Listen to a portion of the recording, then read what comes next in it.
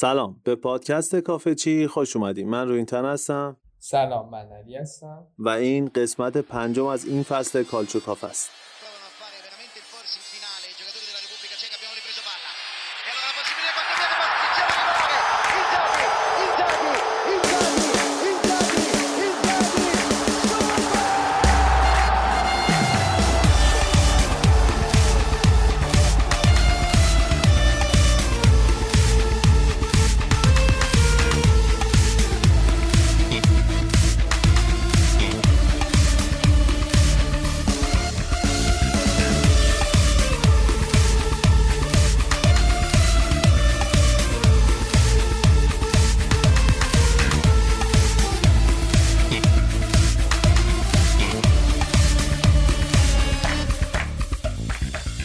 خب توی هفته‌ای که آژاکس به کامبور 9 تا زد، بایرن به بوخوم 7 تا زد، اینتر به بولونیا 6 تا زد، روم به زسکا سوفیه 5 تا زد و عرضم به خدمت شما که دورتموند به اونیون برلین 4 تا زد. دورتموند به اونیون برلین 4 تا زد، چلسی به تاتنهام 3 تا زد، یوونتوس هم با 2 امتیاز در رتبه 18 جدول سری آ قرار گرفت.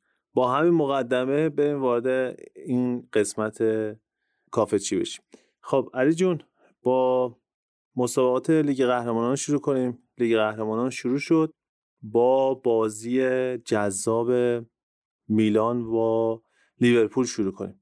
یه راست بریم سراغ بازی علی. خیلی جذاب بود بازگشت میلان به لیگ قهرمانان، اونم در شرایطی که بازی اولشون جلوی لیورپول بود، بازی که شاید تداعی کننده اون فینال استانبول یا فینال سال 2007 بود که این دوتا تیم واقعا قاب‌های فراموش نشدنی و تیک‌های جدا نشدنی از تاریخ جذاب چمپیونز لیگ هستند و خیلی باحال بود که بعد از این همه سال که میلان برگشته بود به رقابت‌های لیگ قهرمانان اروپا، قرار بود که این دو تا تیم با هم بازی کنن، اون هم در استادیوم آنفیلد و استادیومی که دیگه کیپ تا کیپ میتونه تماشاگر بچینه. همه چی آماده بود تا ما یه بازی جذاب و خیلی خوب رو ببینیم. اصلا جو استادیوم خیلی خوب بود، حالا مخصوصا بعد از بازی اون حرکت یورگن کلوپ که میرفت و با اون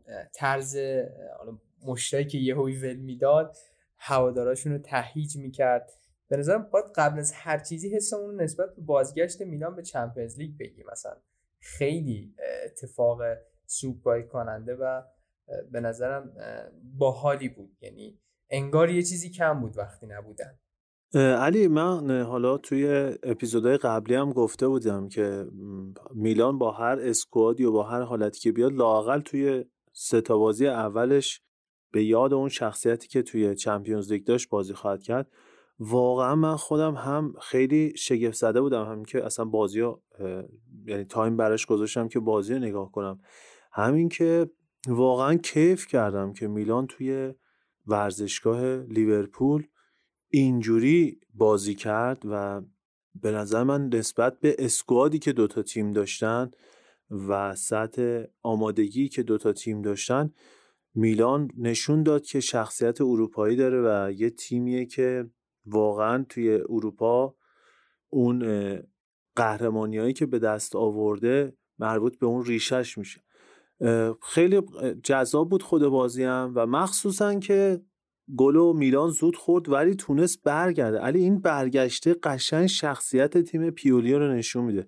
قبول داری؟ آره خب گاهن توی کوریای فوتبال حالا خودمون بین هواداری تیم‌های ایرانی هم میشنویم، مثلا یه هواداری و هوادار دیگه میگه آقا آسیا تخصص ماست و این حرفا.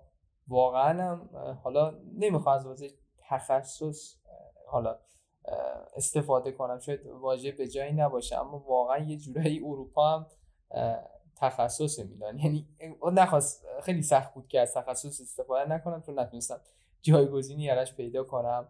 به قول خودت اون شخصیته و اون اصلا اسم میلان وقتی توی اصلا رقابت لیگ قهرمانان قرار میگیره یه وزنی به خود همون گروهه و به کل رقابت ها میده و به نظرم شاید بیش از هر چیز دیگه‌ای توی این بازی اسم میلان بود که بازیکن‌ها رو به جلو فرا می‌خوند و یه جو خوبی رو هم به بازی و هم به تیم خودشون القا کرده بود. یه نکته خوبی که اشاره کردی، میلان خیلی زود گل خورد. گلی هم که یه جوره دیگه به نام آقای توموری گل به خودی ثبت شد. خیلی زود گل خورد، دقیقه 14 پنالتی داد و هافک وسطش بن ناصر هم کارت زرد گرفت. تمام این اتفاقات برای هر تیمی کافیه که توی آنفیلد و مقابل لیورپول شیرازش از هم پاشیده بشه. یعنی هر کدوم از این اتفاقات میتونه شیرازه یه تیمو از هم بپاشونه. ولی خب میلان این اتفاقا براش نیفتاد. چند تا دلیل هم داشت. علاوه بر اون شخصیتی که ما بهش اشاره کردیم، میتونیم اینجا به حالا عملکرد خیلی خوب مایک ماینان روی ضربه پنالتی اشاره کنیم. چقدر هم خوب پنالتی گرفت. دیدید که 2 ضرب شد، پنالتی رو هم گرفت. حالا مثلا تو یوونتوس شیزنی تو بار 2 ضرب میکنه، یه جوری شوت عادی رو 2 ضرب میکنه بده و حریفا گل بزنه. اینجا مثلا گلر اومد توپو پنالتی رو اینجوری در آورد و نذاشت که میلان انقدر حالا گل دومه رو بخوره و به نوعی شیرازش پاشیده بشه. و نکته جذاب حالا بازی هم این بود که خیلی زود میلان به برتری رسید. یعنی بعد از گل اولی که به ثمر رسوند، فقط 2 دقیقه بعد تونست خودش رو جلو بندازه. دقیقه 42 که آنتر ریبیچ تونست دروازه لیورپول رو باز کنه، تنها 2 دقیقه بعد براهیم دیاز دروازه لیورپول رو باز کرد. علی واقعا باز ما میگم توی این 4 تا اپیزود قبلی، تو هر اپیزود و حالا تو این اپیزود نقش دروازه‌بان، ببین میلان دوناروما رو از دست داده بود و حالا مکماینان رو خرید و چقدر خوب دروازه‌بانی کرد توی آنفیلد جلوی مهاجمای لیورپول و اون پنالتی که از سلا گرفت و همون اصلا بازی رو برگردون. یه نکته اینه و یه نکته هم اون تفکرات پیولیه، اون استراتژی پیولیه. خب من خیلی حالا توی این اپیزودا از نظر فنی و تاکتیکی خیلی تحلیل نکردم، بیشتر تحلیل‌های تاکتیکی رو تو انجام دادی. ولی وقتی شما استراتژی یا مربی رو میبینی، نوع تفکرش رو نگاه میکنی، ببین پیولی حتی توی این شرایط بازی اول توی چمپیونز لیگ به جای اینکه یه مثلا نوعی بچینه تیمش رو که بره یه مساوی بگیره توی بازی اول توی آنفیلد باخت نیارن، بازم میره تهاجمی، بازم میره یعنی فقط برد میخواد از تیمش و تیمی که توی اولین دقایق گل به خودی میخوره، پنالتی میشه علیهش و به قول تو واسه هر تیم دیگه این اتفاق میافتاد قشنگ دگرگون میشد، ولی باز آخر نیمه رو برنده از بازی بیرون میاد. باز تو حالا نیمه دومم گل آخری که دیگه لیورپول زد یه گل استثنایی بود واقعا. تو حالت عادی تازه با نسبت به میگم اسکودا رو باید نگاه کنیم که میلان حتی زلاتان هم نداشت. در کل میگم خیلی کیف کردیم و اون شخصیتی که میلان توی چمپیونز لیگ داره، انگار اصلا فهمیدن که دارن تو چمپیونز لیگ دارن بازی میکنن. همه بازیکن‌ها حالا این فیفایی بخوایم بگیم 5 تا بالاتر از اوورال خودشون بازی کردن، کیفیتی که نشون دادن تو این بازی. آره، به نکته نبود زلاتان هم اشاره کردی. حالا یکم راجع به ربیچ صحبت کنیم. حالا به بازی میلان یووه میرسیم، بیشتر صحبت میکنیم. آنتر ربیچ توی این بازی علاوه بر گلی که به ثمر رسوند، XA یا expected assist 62 صدم رو به ثبت رسوند. XA به هر پاسی ارزشی میده و با توجه به احتمال پاس گل شدنش به نظرم خیلی آمار خوبی بود که ربیچ داشت. یعنی این XA شاید خیلی از هافبک‌ها هم نتونن توی بازی‌های حالا اینجوری چنین XA رو به ثبت برسونن و خیلی به نظرم داره نقش محوری رو توی خط حمله میلان بازی میکنه. خط حمله‌ای که برگرفته شده و حالا تلفیقی از بازیکن جوونی مثل سالز میکرز، دیاز و لیاوه و بعدش میبینی که مثلا بازیکنی مثل ربیچ میاد و قرار میگیره توی نوک پیکان خط حمله و بازیکنی که به نظرم واقعا به یه مهاجم قابل اطمینان برای میلان تبدیل شده. خب توی این فصل 4 تا بازی هم توی سری آ انجام داده که 2 تاشو فیکس بوده، 1 گل زده و 2 تا هم پاس گل داده.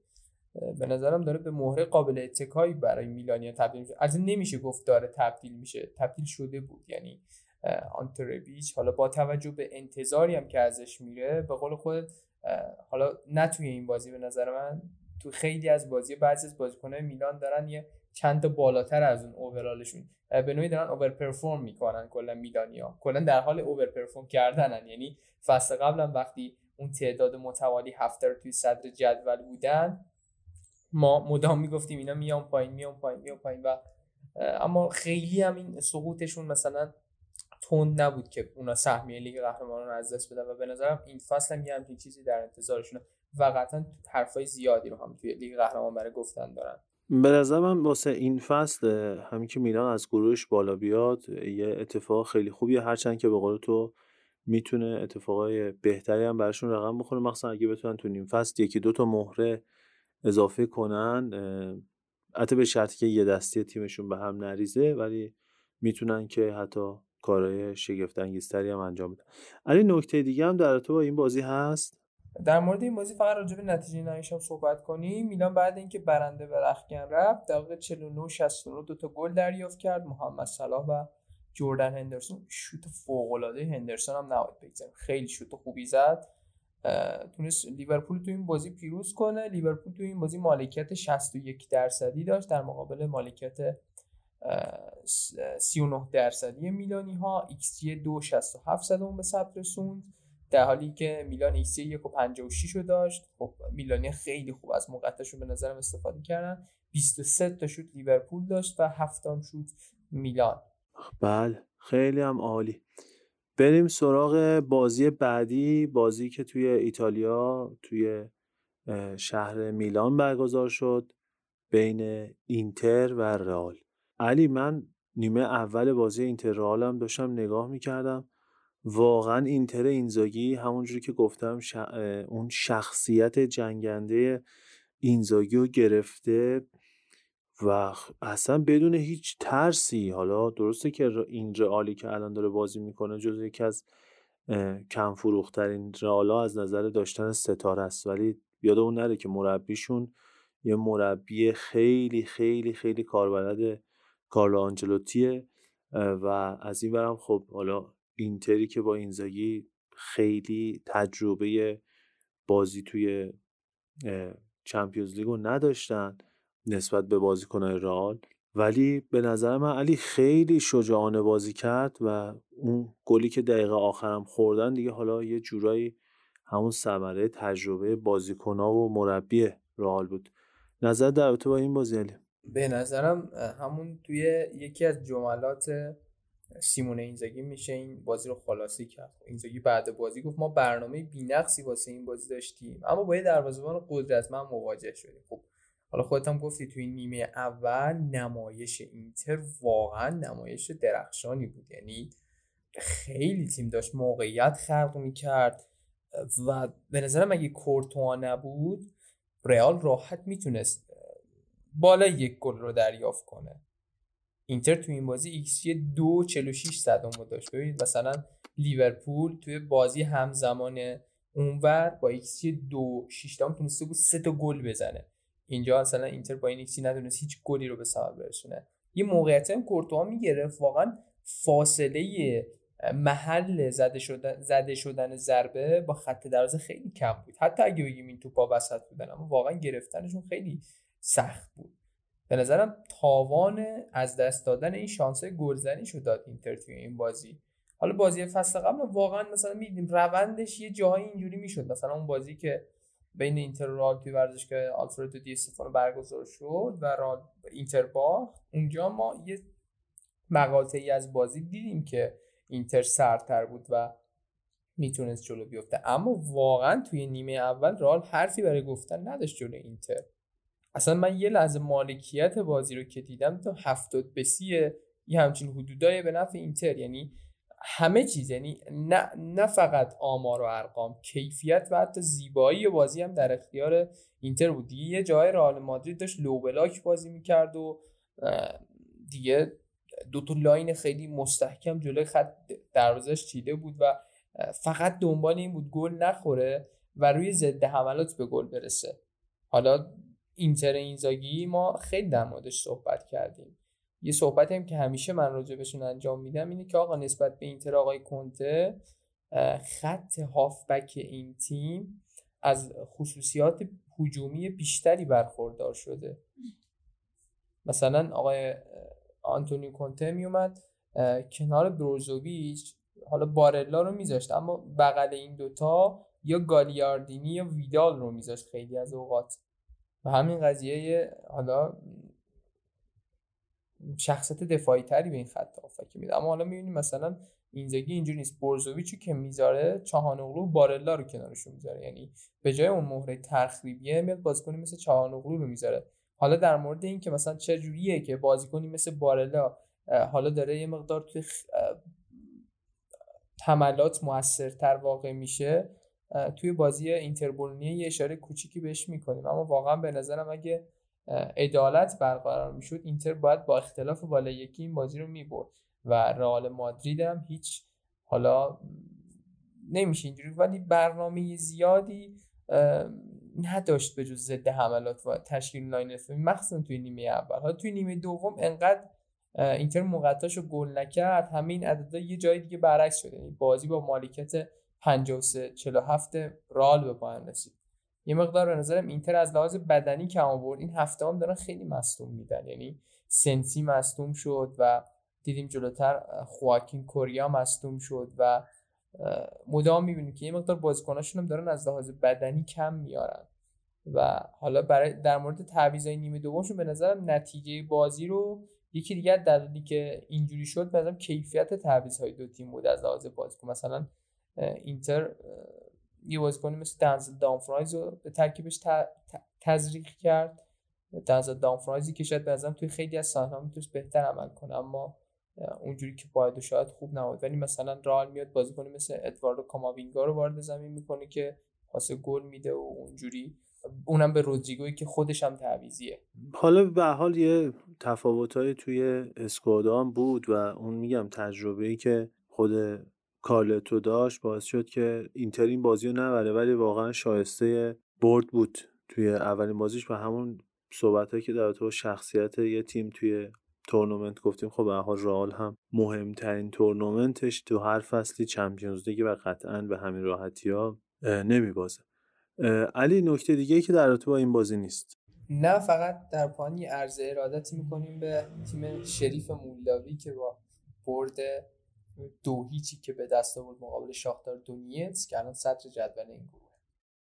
آره واقعا خود شاختار غولکش بود و شریفی که حالا شاختار برد دیگه از اون جملات آقای خیابانی باید بگیم دیگه. بریم اون یکی بازی هم یوونتوس تونست 3-0 اگر که اشتباه نکنم نتیجه رو. واقعا علی یعنی اینقدر دیگه الان آره بازی یووه رو دنبال میکنم که یادم 3-0 شد یا 3-1 شد، چون بعید میدونم توی بازی یووه گل نخوره. تونست 3 تا گل به مالمو بزنه. مالمو که خیلی ضعیف بود. باز تو اون بازی هم نقصای یووه مشخص بود، ولی خب دیگه از شدت ضعفی که مالمو داشت این بازی به نفع یووه تموم شد و اولین برد این فصل آلگری به دست اومد، هرچند که خیلی این موندگار نبود و همین نشون میداد که یعنی ضعف مالمو رو بیشتر نشون میداد. توی اون یکی بازی هم که آتالانتا با ویارال 2-2 کرد و این شد پرونده تیمای ایتالیایی توی چمپیونز لیگ. علی به نظرم یه موزیکی گوش بدیم و بریم و برگردیم که بیایم وارد بازی سری آ بشیم. موافقی؟ بله.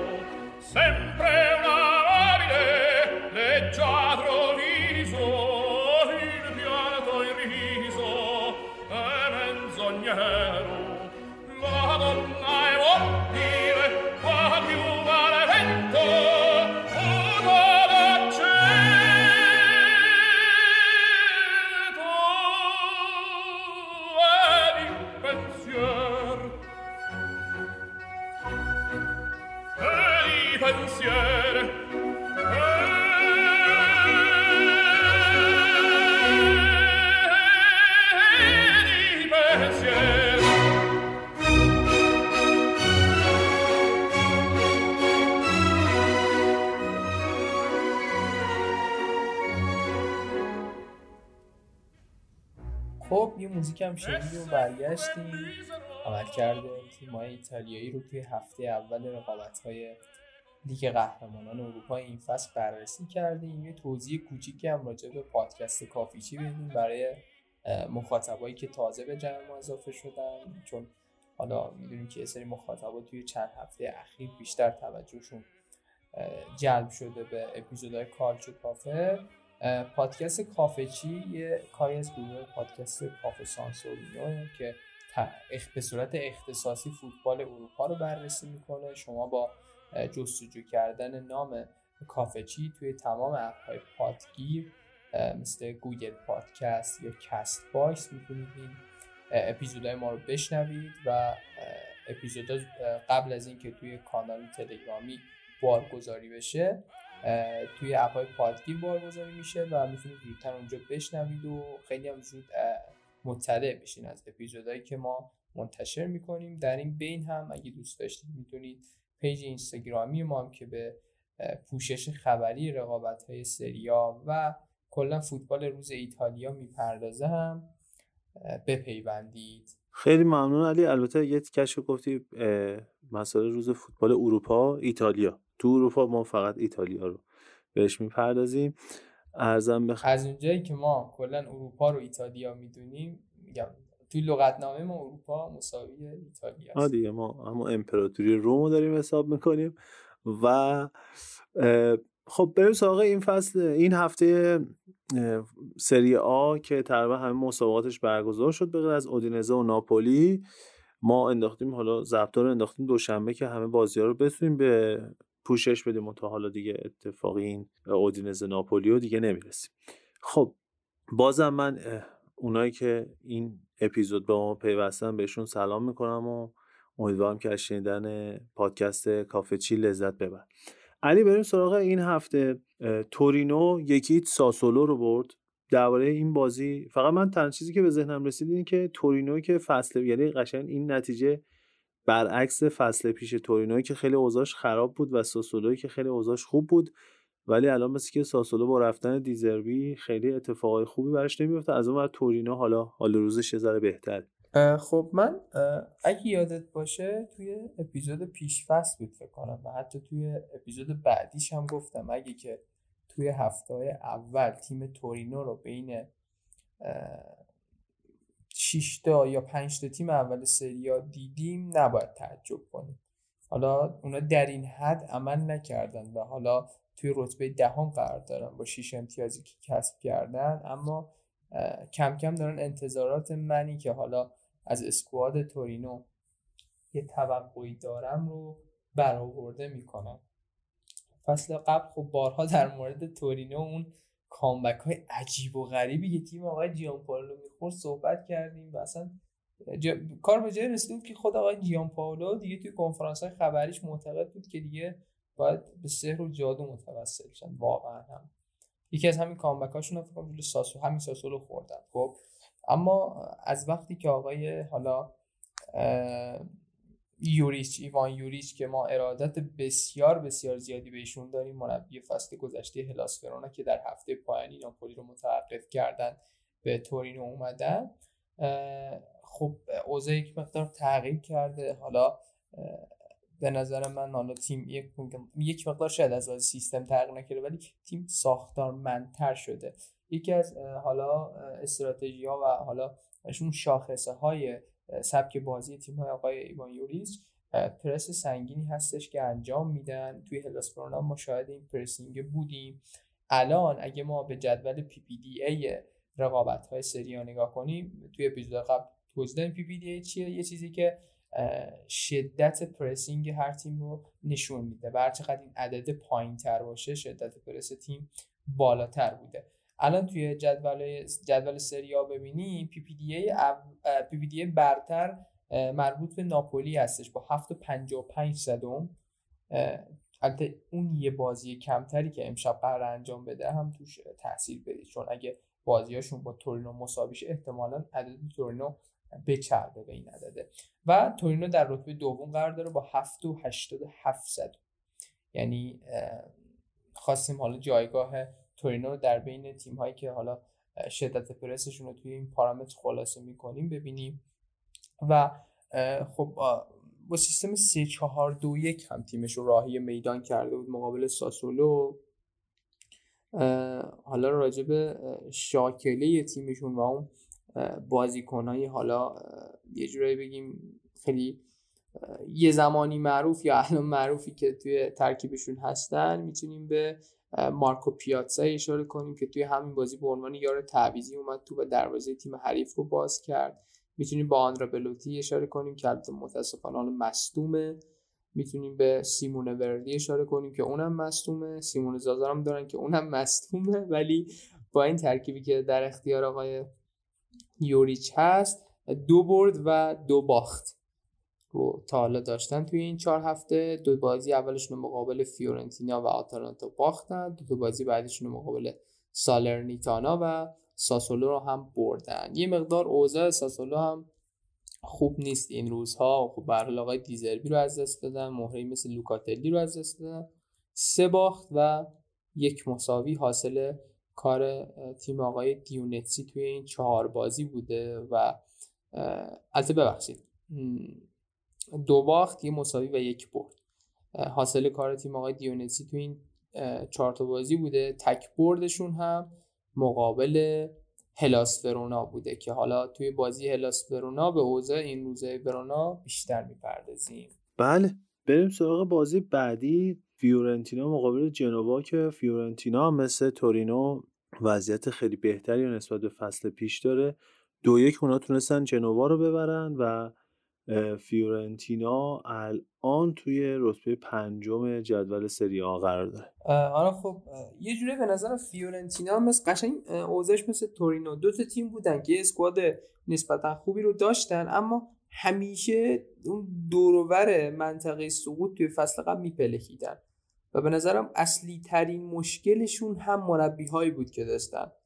از آقای یاکینی فیورنتینا با اون کت شلوار و کلا کپش گرفته تا آقای جیانپائولو توی تورینو به نظرم واقعا مربیایی نبودن که بتونن این اسکواد رو هدایت کنن. الان فیورنتینا توی این فاز زیر نظر آقای وینچنزو ایتالیانو توی این 4 تا بازی 3 تا برد و 1 باخت داشته. اون باختش هم جلو رومی بوده که حالا دقیقه 17 تو اون بازی مثلا گلرشون اخراج شد.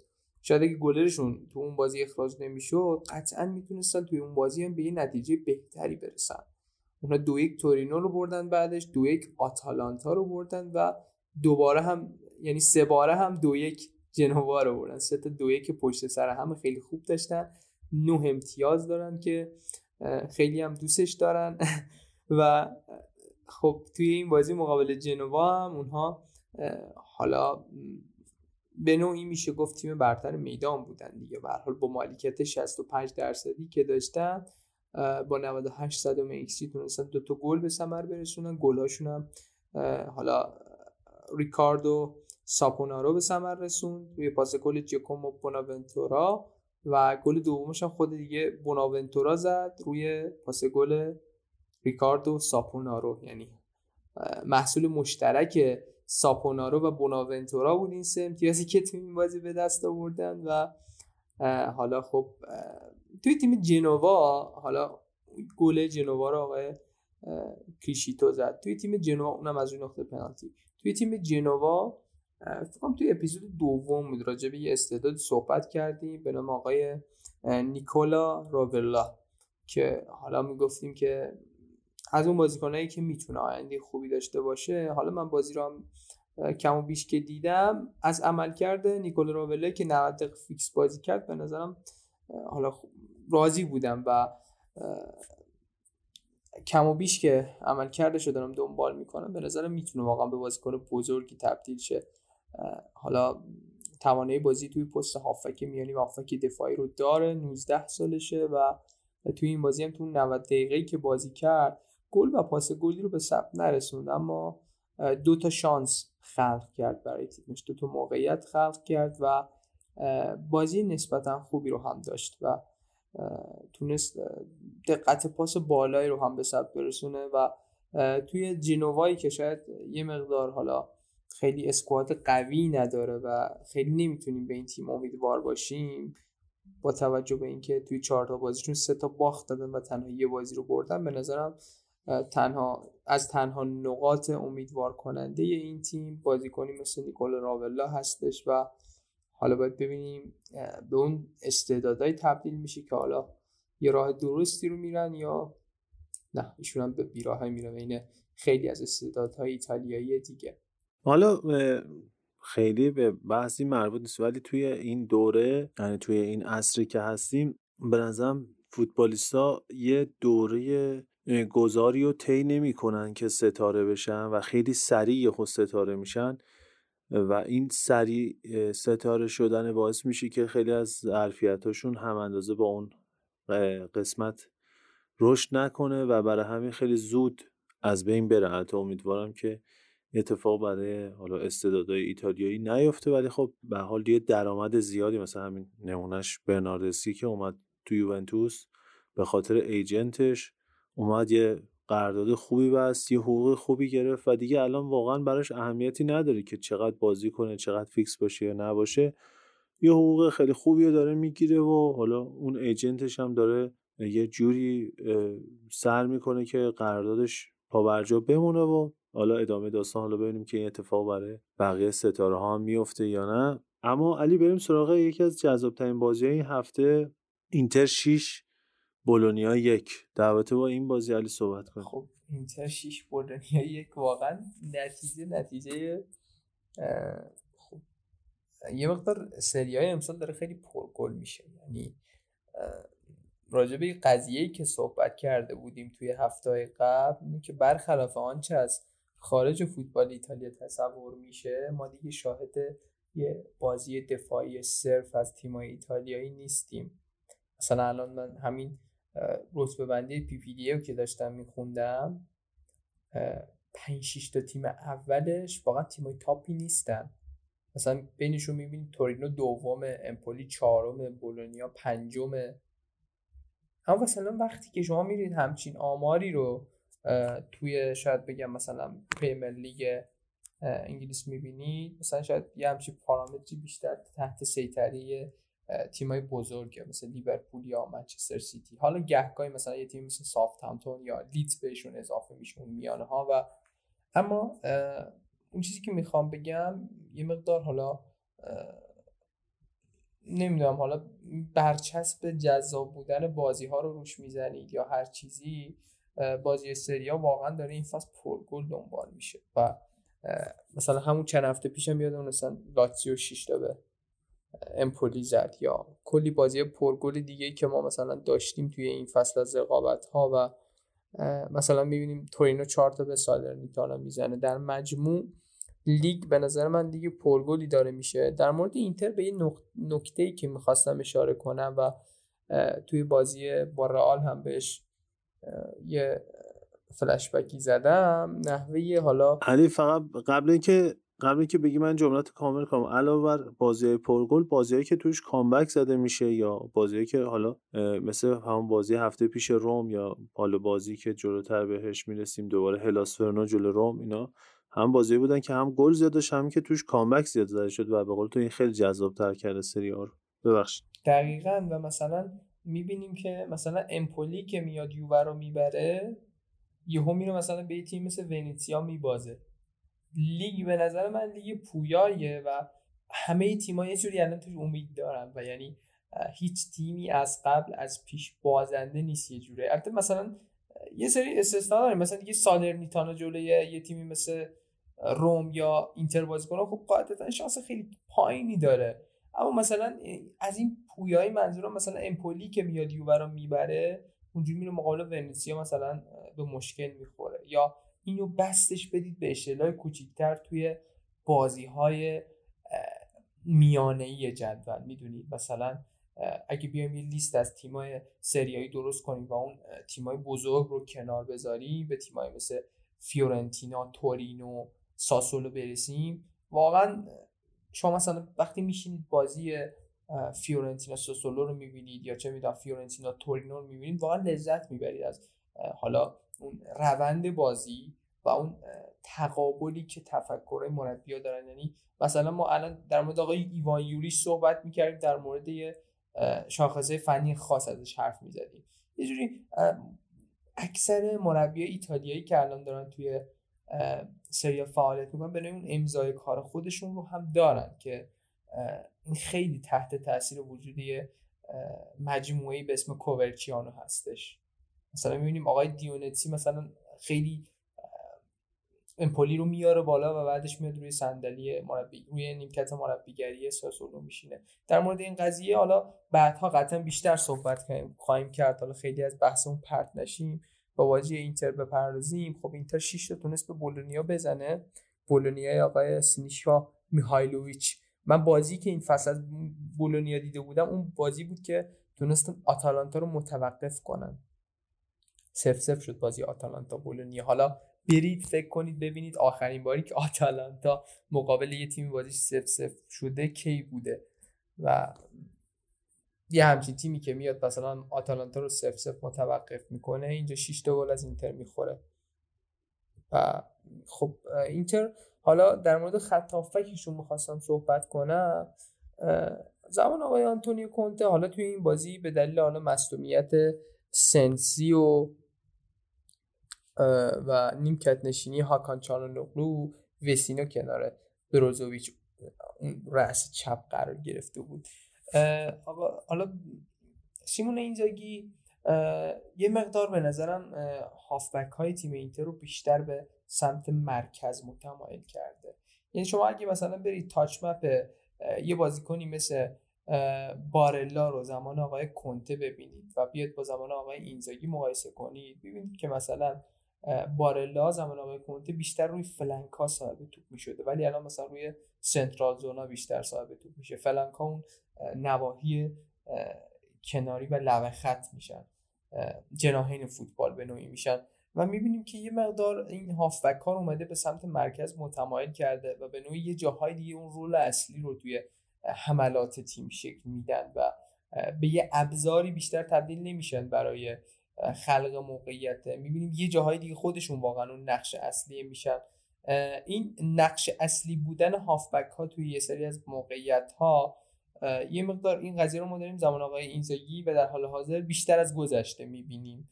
این یه نکته هستش که خیلی به نظرم تراوت خط میانی اینتر رو بیشتر کرده و حالا مثلا توی همچین بازی یا مثلا حالا میبینید دیگه بارلا مثلا داره میدرخشه و حالا توی این بازی که تونست یه گل به ثمر برسونه، بروزوویچ یه دونه پاس گل داد، وسینو هم یه دونه گل زد. مثلا همون بازی اول فصلشون که تونستن 4 تا گل به ثمر برسونن، مثلا میبینیم که نقش اول بازی و اون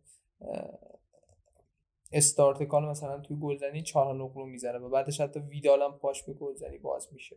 علی تو این بازی دامفرایز هم به نظرم خیلی خوب بازی کرد. حالا توی چمپیونز لیگ گفتی، ولی توی این بازی حتی توی بازی‌هایی که اینجوری پرگل هم میشه تیم حریف یه ذره افت میکنه، ولی به نظرم دامفرایز هم خیلی خوب بازی کرد. به نظر دامفرایز چیکار است کلا؟ حالا نظر خودت می‌خواستم. من دوستش دارم، من خیلی بهش اعتقادی ندارم راستش. یعنی از اون خریدای بود لحظه آخری که اینتر می‌خواست فقط یه وینگ بکی رو بخره. مثلا روی کرده بارسا زمانی که نیمار جدا شده بود چجوری بود که مثلا میرفت دیمبله رو می‌خرید که فقط یه کسی رو خریده باشه. به نظرم سر دامفرایز هم اینتری همچین حرکتی زد.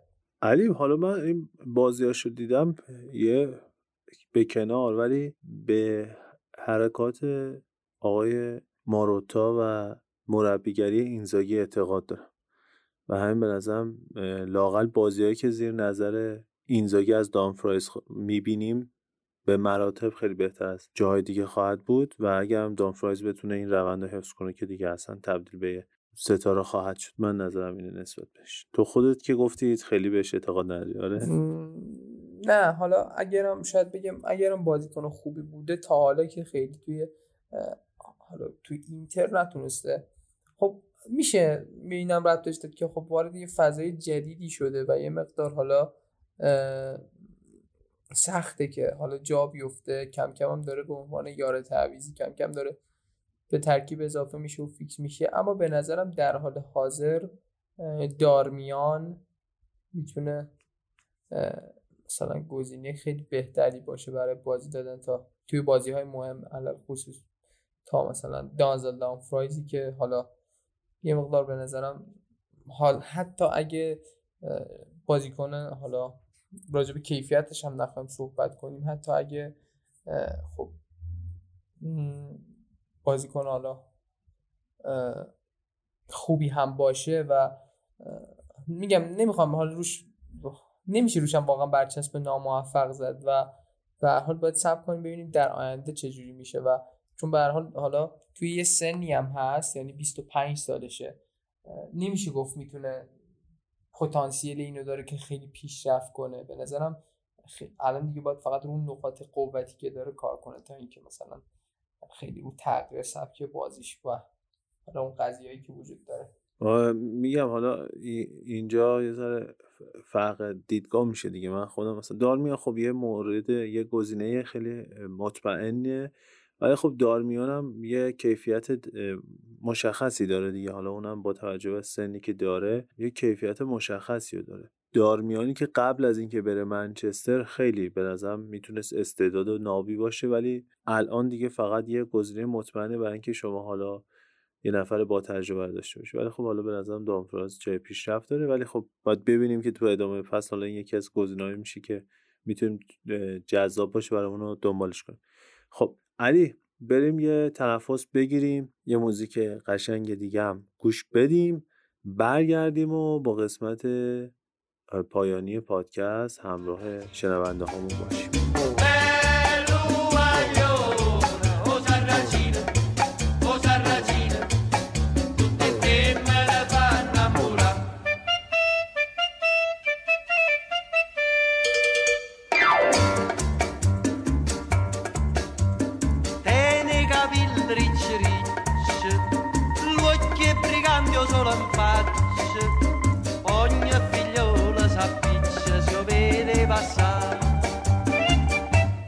Sigaretta mocca, una mano in da sacca e se ne va a smargiassa per tutta la città.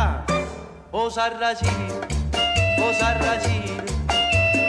bello maglione, o Sarracino. خب بریم سراغ ادامه بازی‌های این هفته سری آ، هفته‌ای که به نظرم هفته گل‌های زیبا و جذاب بود. بریم علی ادامه بازی‌ها رو ببینیم. آتالانتا تونست یه برد مقابل سالرنیتانا داشته باشه. تو بازی بعدی سمپدوریا تونست 3-0 امپولی رو ببره. خیلی این موضوع امپولی خیلی جذاب شد. الان دوباره باز همون قضیه تعدی رو میتونیم پیش بگیریم که امپولی که یوونتوس رو برده بود 3-0 به سمپدوریا باخت. بنابراین وضعیت یوونتوس جلو سمپدوریا میتونه مشخص باشه. بازی لاسپتزیا با ونتزیا خیلی اسمشون هم با هم قافیه است. 2-1 به نفع اسپتزیا شد. علی این بازی نقطه جذابش بکنم فقط گل پیروزی اسپتزیا بود، درست؟ همون شوت است. آره قشنگ یه دقیقه 94 بازی 1-1 بود دیگه. بازیکن خیلی هم اسمش جالبه، حالا از نظر خود من اسمش جالبه، بورابیا، یعنی ولداد دیگه، یعنی مصداق بارز ولدادن. هم تو شوت و ولداد و توپ رفت تو گل و بازی 2-1 شد به نفع اسپتزیا. این هم نتیجه این دو تا تیم جذاب سری آ. بازی بعدی لاتزیویی که مقابل کالیاری متوقف شد و در واقع نتایجی که این هفته تیمای رومی گرفتن باعث شد که تیمای میلانی بیان صدر جدول بگیرن و الان 4 تا تیم اول 2 تا تیم از میلانن، 2 تا تیم از روم. با توجه به اینکه لاتزیو توی لیگ اروپا هم 1-0 به گالاتاسرای ترکیه باخته بود. علی نکته‌ای که حالا در لاتزیو صحبت کردیم و آقای ماوریتسیو ساری، ولی خب حالا اگر در حد یه خطی دو خطی در ارتباط با این بازی نکته‌ای هم هست بگو، یا درباره خود لاتزیو. در مورد خب حالا لاتزیو جلوی گالاتاسرای که روی گل بدی خوردن، حالا استراکوشا گل خیلی بدی خورد، ولی خب واقعا شروعشون شروع خوبی بود، اما خود آقای ساری به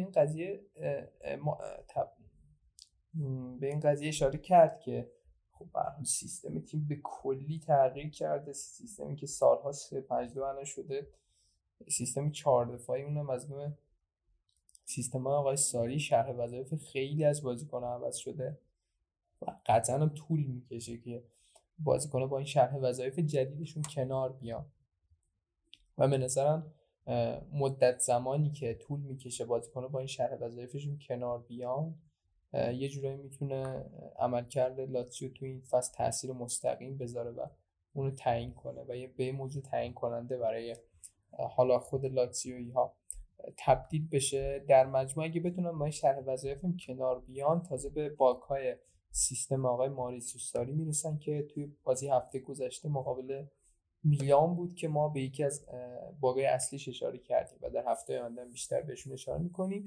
و اینکه این بازی گل خوشگلی داشت دیگه، اون گل دوم کالیاری بود فکر کنم دقیقه 83 کاتالدی زد و گل بسیار زیبایی بود.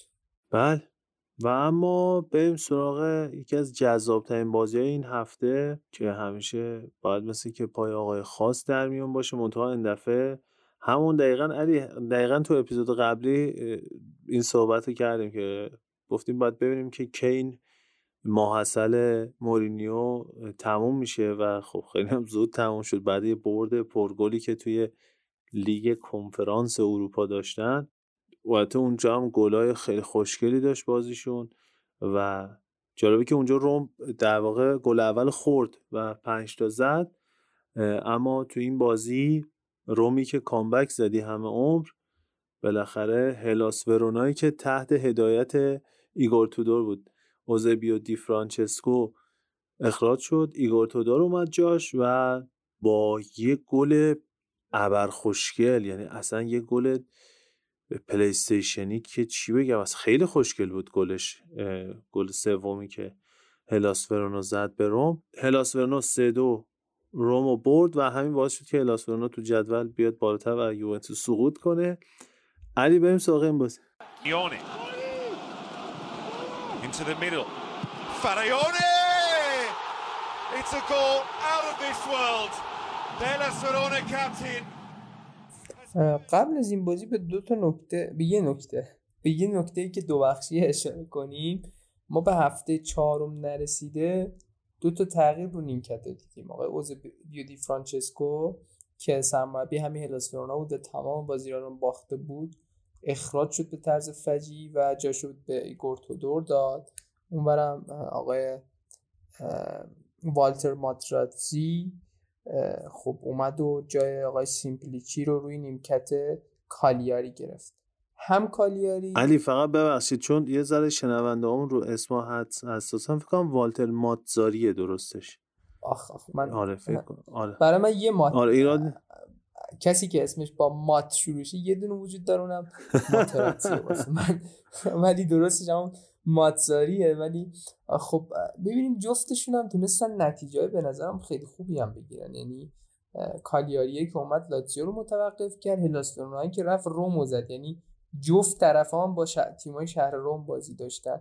حالا به نظرت اصلا کار درستیه شما به هفته 4 سرمربی تیمتو اخراج کنی؟ علی این کلا خب تعویض سرمربی 2 بچه دیگه، اینکه خب شما به این نتیجه میرسی که انتخاب سرمربی اولت اشتباه بوده، خب ولی اینجا خب باید یه تصمیمی بگیری، اینکه پای اون تصمیم اشتباه بیستی یا نه. در واقع اینجوری نگاه کنی که هر موقع جلو ضرر بگیری منفعت. اینکه چرا تو وسط فصل باید سرمربی عوض بشه اصلا درست نیست، ولی بالاخره باید یه تصمیمی گرفته بشه. به نظرم توی مورد هلاس ورونا این مورد جواب داد، چون اون تیم نیاز به شوک داشت. تیم هلاس ورونا توی این چند فصل یه شخصیتی رو برای خوش رقم زده بود که راحت به باز نبود لااقل. یعنی بهترین جمله که فکر کنم درباره این هلاس ورونا میشه زد اینه که راحت به باز نبودن. حالا نمیدونم با این جمله موافقی یا نه. این تغییره توی هر هفته‌ای که رخ بده خب به تبع یه شوکی هم پشتش هست. یعنی چجوری میشه که تو مثلا هفته 4 به این نتیجه میرسی که تصمیمت اشتباه بوده؟ بیشتر سر 4 بودنش خیلی مهمه. یعنی خیلی عجیبه این قضیه. یعنی این قضیه رو ما توی لیگای دیگه خیلی کمتر میبینیم. توی ایتالیا ما تغییر سرمربی خیلی داریم نسبت به لیگای معتبر دیگه و شاید یه جورایی تو این قضیه خیلی نزدیک به فوتبال ایران هم هستن. حالا علی یه نکته اینی که ما این شکلی تحلیل کنیم، یه نکته اینی که باید واقعا ببینیم توی باشگاه چه خبر بوده که خب اون سخته اخبار رو بدونیم که واقعا چه اختلافاتی، چه موضوعهایی و چه تفکراتی مدیرای هلاس ورونا داشتن. ولی اون چیزی که از بیرون دیده میشه و به نظر من میاد اینه که البته میخوام اینو با یه موضوع دیگه هم حالا ترکیبش کنم بگم. ببین 3 باخت پشت سر هم برای یه تیم مثل هلاس ورونا که فصل پیش اون شکلی تموم کرد، در واقع یه جورای قهرمان بود برای خودش دیگه هلاس ورونا توی فصل پیش با نتیجه‌ای که جلو ناپولی گرفت. تیمی که براش فرقی نمیکرد ولی مردونه جنگید و حالا اون نتیجه‌ای که خیلی هم براش اهمیت نداشت ولی به دست آورد. ببین علی این اتفاقیه که برای یوونتوس افتاده. از دقیقاً بازی که یوونتوس قهرمانیش مسجل شد توی سری آ، ساری یه تیم بی انگیزه رو هی فرستاد تو و اینا هی باختن و مثلا بارزش همون بازی 4-2 جلوی میلان بود. اون باخت‌ها روی شخصیت تیم تأثیر گذاشت، اون گل خوردن روی شخصیت تیم تأثیر گذاشت تا به پیرلو رسید و اون دیگه یه روند عادی شد گل خوردن و باختن. و اینکه حالا اون تفکری که کنته توی تیم جا انداخته بود که باید هفته ها پشت سر هم نبازی و برنده باشی، تبدیل شد به اینکه حالا عیب نداره 2 هفته در میونم باختیم. من فکر کنم با این تفکر اینا سریع شوکو به تیم دادن، فارغ از اینکه چه اتفاقهایی درون باشگاه و درون تیم افتاد. و به نظرم حالا تیمی که جلوی روم بتونه اینجوری کامبک بزنه علی، اون شوک روانیه رو گرفته و حالا اگر تودور تواناییشو داشته باشه، من سر بحث تغییرش بوده، اینکه شخص مناسب و جایگزین شخص قبلی کردن صحبت نمی کنم، اینکه تودور اون نفریه که میتونه این کار رو انجام بده منظورم نیست. منظورم این تغییر است که رخ بده، این جسارت مدیریتی که به حال اگه فکر میکنه اشتباه کرده باید به این اشتباهش یه واکنشی نشون بده. این حالا چیزی بود که به ذهن من رسید و حالا توی بازی که هلاس ورونا هم جلوی روم کرد جوابم داد. باید ببینیم که تو ادامه چه اتفاقی خواهد افتاد. ولی توی قضیه حالا والتر ماتزاری خب مربی جواب پس داده ایه، یه گزینه‌ایه که خب سالها توی سری آ بوده با تیمای مجید جلالی ایتالیاست. آره باریکلا دقیقاً. و حالا خیلی هم بازی کالیاری رو دقیق دنبال نکردم که بدونم چه اتفاقی تو اون یه بازی رخ داد، ولی درباره هلاس ورونا نظرم اینه. بخش یه ذره طولانی شد ولی خب بریم سراغ خود بازی و علی دیگه ادامه داستان. ولی خب حالا در مورد هلاس ورونا خب شاید اگه مثلا تیم مثل اینتر یا میلان بود این مربی رو حالا تغییر میداد ما حق میدیم. خب مثلا میگفتیم تیمه واسه قهرمانی اومده، خب به هر حال قهرمانی داره از دست میده. اما شما تیم مثلا مثل هلاس ورونا رو دارید، دنبال قهرمانی که قطعا نیستید، دنبال سهمیه لیگ قهرمانان نیستید. حالا شاید یه نیم نگاهی به لیگ اروپا داشته باشید یا حالا لیگ کنفرانس اروپا، ولی به نظرم 3 هفته واقعا تایم کمی بود برای آقای اوزبیو دی فرانچسکو. حالا قبول دارم که آدم خیلی عجیبیه، حالا فصل قبلم توی کالیاری به همچین سرنوشت دوچار شد، ولی یه مقدار حالا شاید زود تصمیم گرفتم. ولی اون شوکی هم که گفتی، کلا شما وقتی مربی تو تغییر میدی خب بالاخره اون شوکه به تیم وارد میشه دیگه. یعنی مربی بیاد توی چه می‌دونم یه جلسه فنی یه خورده صحبت انگیزشی انجام بده و بازیکن‌ها رو خب به هر حال خیلی تهییج کنه، بازیکن‌ها حداقل برای این که به این قضیه برسه که آقا این مربی جدیده، باید من اونو قانع کنم که تو برنامه‌هاش جایی داشته باشم. خب یعنی یه جوری نباشه که این مربی جدید وقتی اومد ببینی که من به درد تیم نمیخورم، خود بازیکنم یه مقدار بیشتر به خودش میجنبه. یعنی این قضیه اون شوکه است بیشتر به نظرم که هر وقتی شما این شوکه رو بدی، حالا یه نباید بذاری خیلی دیر شام ولی خیلی هم زود شاید نباید این اتفاق بیفته. ولی در مجموع حالا به خود بازی بپردازیم و بازی که 3-2 شد روم بالاخره باخت. یعنی اون محصله به نظرم اینجا یه جوری تمام شد. به یک کتابی اشاره کردیم که توی چند هفته پیش فکر کنم مرگ ایوان ایلیچ بود از توستو. یاره دقیقاً. اینجا گل به خودی زد، یعنی اینجا فکر کنم مصداق بهتری واسه اون کتاب باشه. اینجا تونست، حالا گل دوم روم گل به خودی ایلیچ بود، ولی روم خب حالا این بازی رو با گل زیبای پلگرینی توی نیمه اول شروع کرد روی پاس کارسترو. یه رباح ماجری خوشگل زد پلگرینی و خیلی هم خوب این هفته داره میدرخشه. یعنی توی هفته اخیر بارها راجبش صحبت کردیم، حالا صحبتمون شاید این هفته راجب روم کوتاه‌تر بشه. حالا میدونم هواداره روم هم زیاد گوش میدن این اپیزودا رو، ولی خب هفته پیش بلتپ خیلی در مورد روم صحبت کردیم، تک تک بازیکناشون، ولی به نظرم چیزی که هنوز وجود داره این درخشش پلگرینیه که داره خودش فصل خوبی رو میگذرونه. 4 تا بازی 3 تا گل، یه پاس گل. حالا توی لیگ اروپا هم که عملکرد درخشان رو داشته، کاپیتان تیم هم هست و جای دیگه اون نقش محوریه رو حالا خوب به خودش گرفته. یه نکته که توی ترکیب روم توی این هفته بود،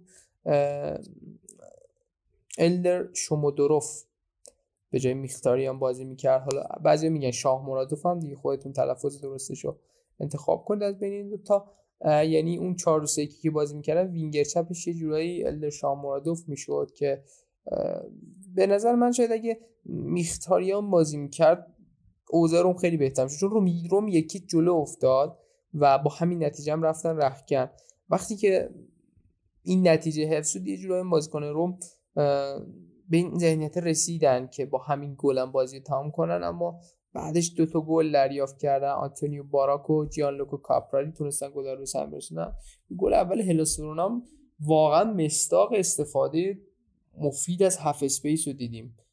خیلی واقعا برید اون گل رو ببینید چجوری مثلا براین کریستانته رو بازیکن هلاس ورونا به دنبال خودش کشید و اونجوری هلاس ورونا از هاف اسپیس روم استفاده کردند و تونستن این گلشون رو به ثمر برسونن. بعد از این گل هم حالا دیگه روم واقعا همه مهرهای هجومیش رو داشت وارد بازی میکرد.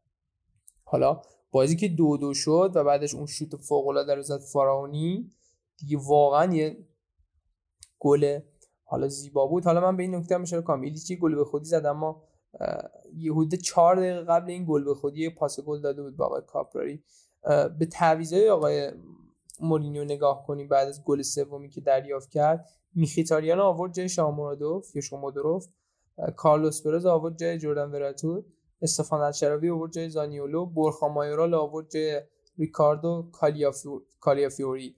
یعنی 4 تا تعویض هجومی هم داشت، ولی دیگه اون اواسط انقدر این ترکیب انقدر تعویض زیاد شد، دیدم که مثلا تعویضی که انجام داد یه برگر رو داد دست بازیکنش که داشت میرفت توی زمین و چینش و بازیکن‌ها روش مشخص کرده بود که این برگر رو برسونه به پلگرینی که بازیکن‌ها بدونن که دارن حالا کدومشون کجا داره بازی میکنه. و این آوردن بازیکن‌ها روی آوردن به این بازی احساسی هم حالا جواب نداد. خود مورینیو هم حالا بعد بازیش توی کنفرانسش گفت که نظمی مشکل داشت و نه داوری، و حالا یه جوری دیگه شکستم باید قبول کرد و حالا به نظرم باید به این شکسته میرسیدن. یعنی این ماحصله به قول تو باید یه جای زود به پایان میرسید.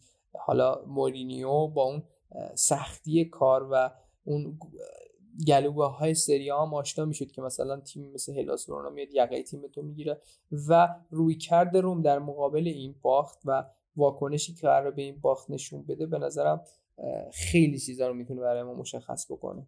بله خیلی هم کامل. حتی من بازی این الدر شاه مرادوف رو دیدم، علی استایلش خوبه. حالا توی بازی زسکا مسکو یه ذره بهتر بازی کرد، ولی کلا استایلش استایل خوبی، همون تو مایه‌های سردار خودمونه استایلش تقریبا. و آره حالا با یه خورده سنش حالا مورد بحث بود، حالا 26 سالشه حالا، ولی من فکر میکردم مثلا اگه میختاریان بود یه هارمونی بهتری به خط حملهشون میبخشید، یه جورایی از اون شکم سیری بازی نمیکردن، اینجوری بهتره. خب کلا کلاس میختاریان نسبت توی تیمایی که بازی کرده و تجربه‌ای که داره مطمئنا فرق میکنه با الدر شاه مرادوف. خب بریم سراغ بازی آخر علی، بازی میلان با یووه که گل اول یووه هم گل خیلی خوشگلی بود، جزو گل خوشگل این هفته بود. ولی یه مقدمه بگم و بریم وارد بازی بشیم و با همین بازی هم دیگه بحث این اپیزودو ببند. ترس به نظرم بزرگترین دشمن آدمیزاده و توی فوتبال هم همین قانون حاکمه. ترس از گل نخوردن این بلا رو سر یوونتوس آورد که هفته 4 بدترین نتیجه 60 سال اخیرش رو بگیره. ما با آقای آلگری علی 2 تا آمار جالب رو از دست دادیم. 19 سال یوونتوس به تورینو نباخته بود و ما با آلگری توی دوره اولش به تورینو باختیم بعد از 19 سال. اگه اشتباه نکنم یه استارتی بود پرز زد از سمت راست که گل پیروزی تورینو رو زد و حالا کوالیارلا گل زد فکر کنم. میگم اون استارت پرز رو یادمه، فول بکش. و حالا بعد از توی دوره دوم ضعیف‌ترین شروع 60 سال اخیر یووه. علی خب من فکر کنم که توی مثلا اواخر همین نیم فصل این وضعیت رو یووه نداشته باشه، ولی این هفته ها و این بازی ها اصلا برای یووه قابل قبول نیست. جلوی یه میلانی که تقریبا آشولاش از چمپیونز لیگ اومده بازیشو باخته توی ورزشگاه خودی و ستاره هایی که از یه برد خوب اومدن، خیلی هاشون هم استراحت کافی رو داشتن نسبتا، ولی اصرار به حفظ یک گل با تیمی که نمیتونه گل حفظ کنه. آخه تیمی که توی 3 هفته اخیر گل خورده، دروازه‌بان متزلزل، تیم از نظر ذهنی کاملا متزلزل و سست، بگم چی کلمه مناسبش الان پیدا نمی‌کنم، از نظر روحی کاملا شکننده، بعد تو باز اصرار داری که یه گلو حفظ کنی و بعد مصاحبه آخر بازی قشنگ تیر خلاص میزنه آلگری با این مصاحبهاش، این که میگه من تعویضامو نباید هجومی بود، باید تعویضامو دفاعی تر میکردم. عزیز من تو تیمت نمیتونه گل نگه داره، چرا آخه میخوای تعویض دفاعی تر بکنی؟ وقتی تیمت میتونه گل بزنه، وقتی تو یه ربع اول سوار میلانی، چرا میخوای اون یه گل رو نگه داری؟ 82 دقیقاً یادت دیگه، گل اولی که یووه زد گفتم علی 84 دقیقه شزنی سوتی نده ما این بازی رو بردیم، که حالا شزنی سوتی نداد ولی خب اون ارتباط کلامی که ربیع و شزنی باید می‌داشتن نداشتن و اون کورنر مزخرف و مضحک دادش. علی به نظر اون کورنر تقصیر ربیع بود یا نبود؟ اینو واقعا میگم بدون تعصب میگم، واقعا نخندید، ولی هر اتفاق بدی که داره توی یوونتوس میفته، هر اتفاق بدی یکی از دلایلش شک نکنید شزنیه. اون اتفاق بعد یه جوری میرسه به شزنی. اصلا تو این قضیه هیچ شکی نکنید. اینکه یوونتوس فصلشو با برد شروع نمیکنه تقصیر شزنیه. جلو اودینزه اون کارو کرده.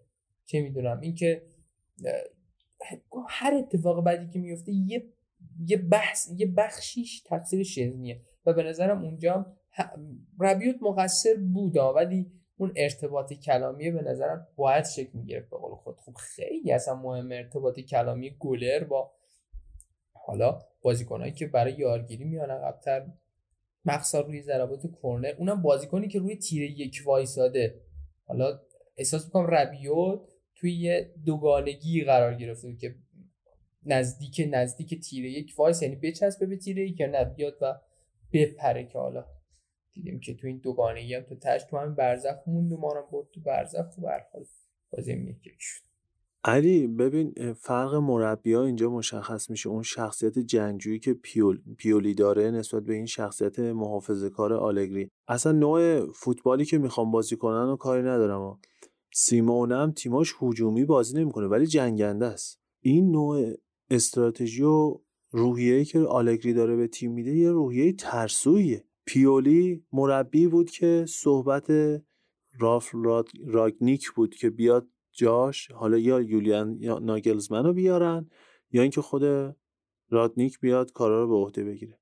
مالدینی و پیولی جنگیدن، مالدینی پشت پیولی وایساد، پیولی جنگید، همون تیمو حفظ کردن، رکوردهای خیلی خوبی زدن، فصل پیش نسبت به اسکوادشون عالی نتیجه گرفتن و حالا این فصل این تیم نمیبازه. میلانی که توی این بازی‌های اخیر جلوی یوونتوس اصلا حرفی برای گفتن نداشت، الان یه تیم گردن کلفتی که اون وقت ربیچ بعد گل زدن اینجوری کری میخونه برای یوونتوسی‌ها. اصلا نمیخوام بحث به قول تو تعصب و طرفداریشو پیش بکشم، اما جدا از طرفداری واقعا میلان مستحق این گل بود و حتی میتونست بازی رو ببره. یعنی اون اگه اسمش درست بگم انکولو بود، درسته که اومد. بعد جالبه توی بازی هم دوباره یه مصدوم دادن، اونم کی؟ سیمون کیارشون مصدوم شد.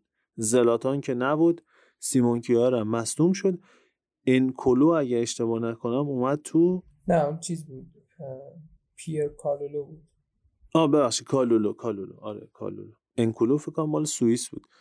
کالولو اومد تو زمین و توی پست فولبک اون گلم که نزد شانس آوردیم ما. اون توپی که از کنار گرفت و با تکل فکر کنم لوکاتلی تکل آخر زد جلوش، بخش کیزا بود تکل زد. ولی همین دیگه، حالا من دیگه از این بیشتر واقعا نمیخوام صحبت کنم، یعنی با خودم عهد کرده بودم ولی باز نتونستم جلو خودم بگیرم. اصلا حال اوضاع خوب نیست و دیگه همه نوک پیکان به جهتش به سمت آلگریه. من تنها بازگشتی که الان میتونم ازش حمایت کنم اینه که کنته برگرده و آلگری اخراج بشه و کنته برگرده و تیم این شوکر رو بخوره که امیدوار بشیم به یه اتفاقای خوبی و الا امسال یووه هیچی به دست نخواهد آورد. لعنت به دل سیاه آقای شزنی. ولی خب میلان توی این بازی واقعا مهراشو در اختیار نداشت. یعنی یوونتوس مقابل یه تیم نصف نیمه بازی میکنه، اونا کالابریوشون مصدوم بود، اولیویر ژیرو مصدوم بود، کرونیچ مصدوم بود، باکایکو مصدوم بود، ابراهیموویچ مصدوم بود، دفاع وسطشون وسط بازی مصدوم شد. یعنی هم اول دفاع وسطشون مصدوم شد. آقای پیولی هم دیگه از اونجایی که مثلا کالابریا دفاع راستشو در اختیار نداشت، اول بازی به نظرم حالا نمیشه گفت اشتباه، ولی یه حرکتی زد که اومد اون 4-2-3 که خودشو اینجوری چید که توی اون لاین 4 نفره دفاعیش تئو هرناندز، رومانیولی، کیار و توموری بودن. یعنی 3 تا مدافع میانی. یعنی به جای اون دفاع راسته به نوعی توموری فول بک راست بود. البته توی یک سری از صحنه‌ها با توجه به نیاز تیم، با توجه به شرایط، لاین 5 نفره تشکیل میشد. یعنی یه جورای سیستم به سیستم 3 دفاعه تبدیل میشد که اونجا الکسیس سلز میکرز میومد و نقش وینگ بک راست رو بازی میکرد و خب اون لاین 5 نفره تشکیل میشد. به نظرم این چیزی بود که خیلی جواب نداد. یعنی ایلکای حالا توموری هم نمیتونست تو اون پست بازی کنه. سر صحنه گل هم دیدیم که همشون جلو کشیده بودن. یعنی توموری، کیار، رومانیولی تقریبا همشون جلو اومده بودن که ضربه سر بزنن، انگار که هر سه تاشون دفاع میانی تیمن. دیدیم که یووه روی ضد حمله به گل رسید، روی پاس دیبالا به موراتا و شاید اگه اون ضد حمله گل نمیشد یوونتوس نمیتونست گل به سر برسونه با اینکه موقعیت های رو داشت یوونتوس. اما به نظرم ذهنیت باشگاه، ذهنیت تیم هنوز مریضه. یعنی مریض تنها واژه‌ای که میشه واسه ذهنیت یوونتوس به کار برد. یه ترکیب خیلی خسته، تکراری، اوورریتدی که فقط یه سری اسم توش جمع شدن و هیچ کاری نمیتونن انجام بدن.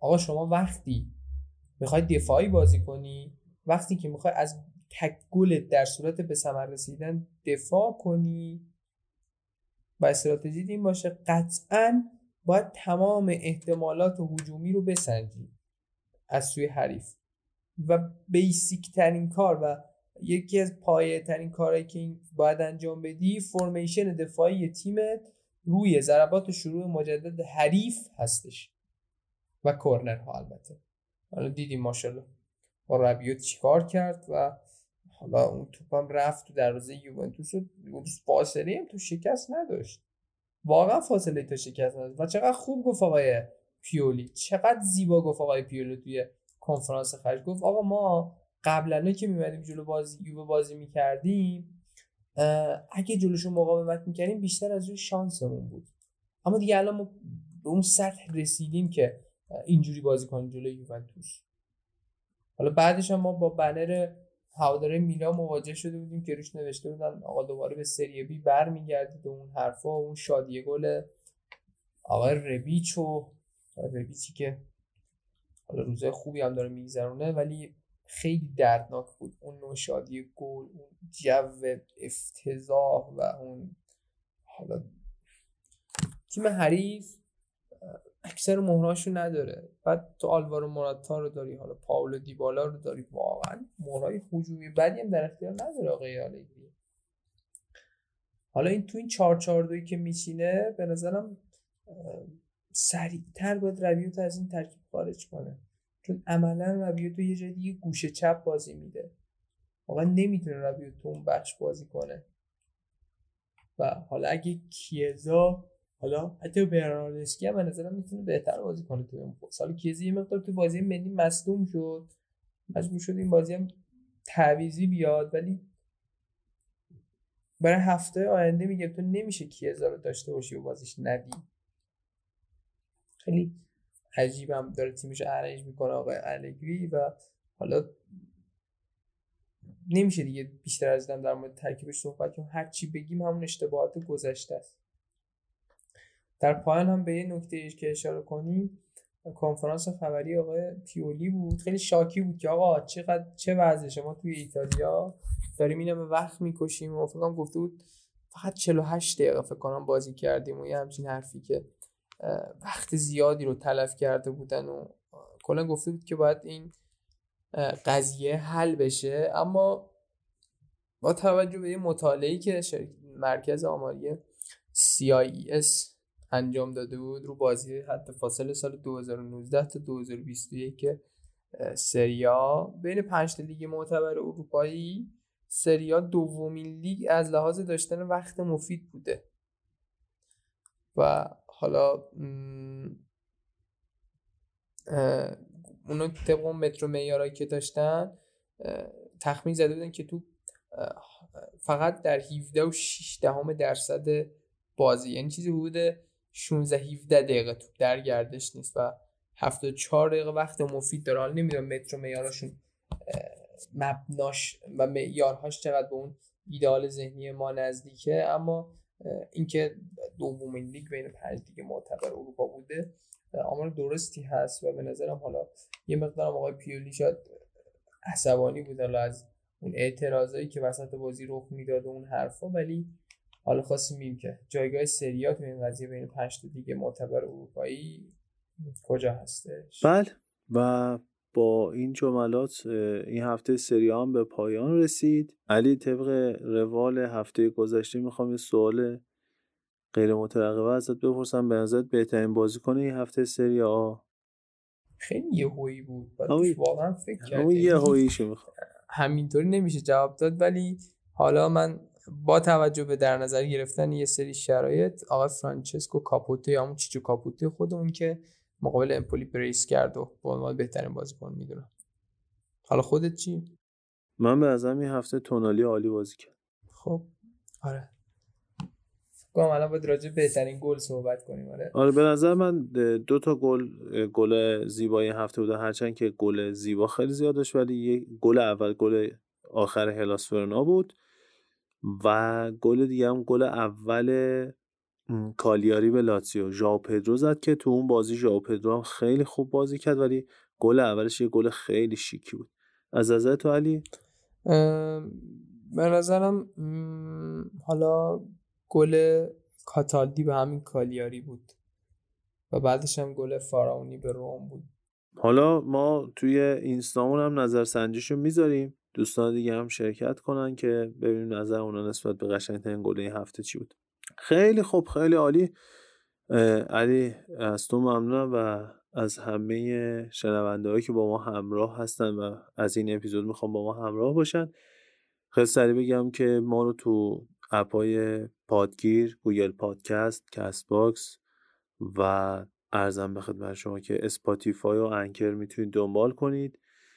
حتما ما رو سابسکرایب کنید، کامنت فراموش نشه. تو تلگرام هستیم، توی اینستا هستیم، توی توییتر هم هستیم. و در آخر علی سریا ببینید و لذتش رو ببرید. و با شنیدن موسیقی پایانی هم تا اپیزود بعدی چاو.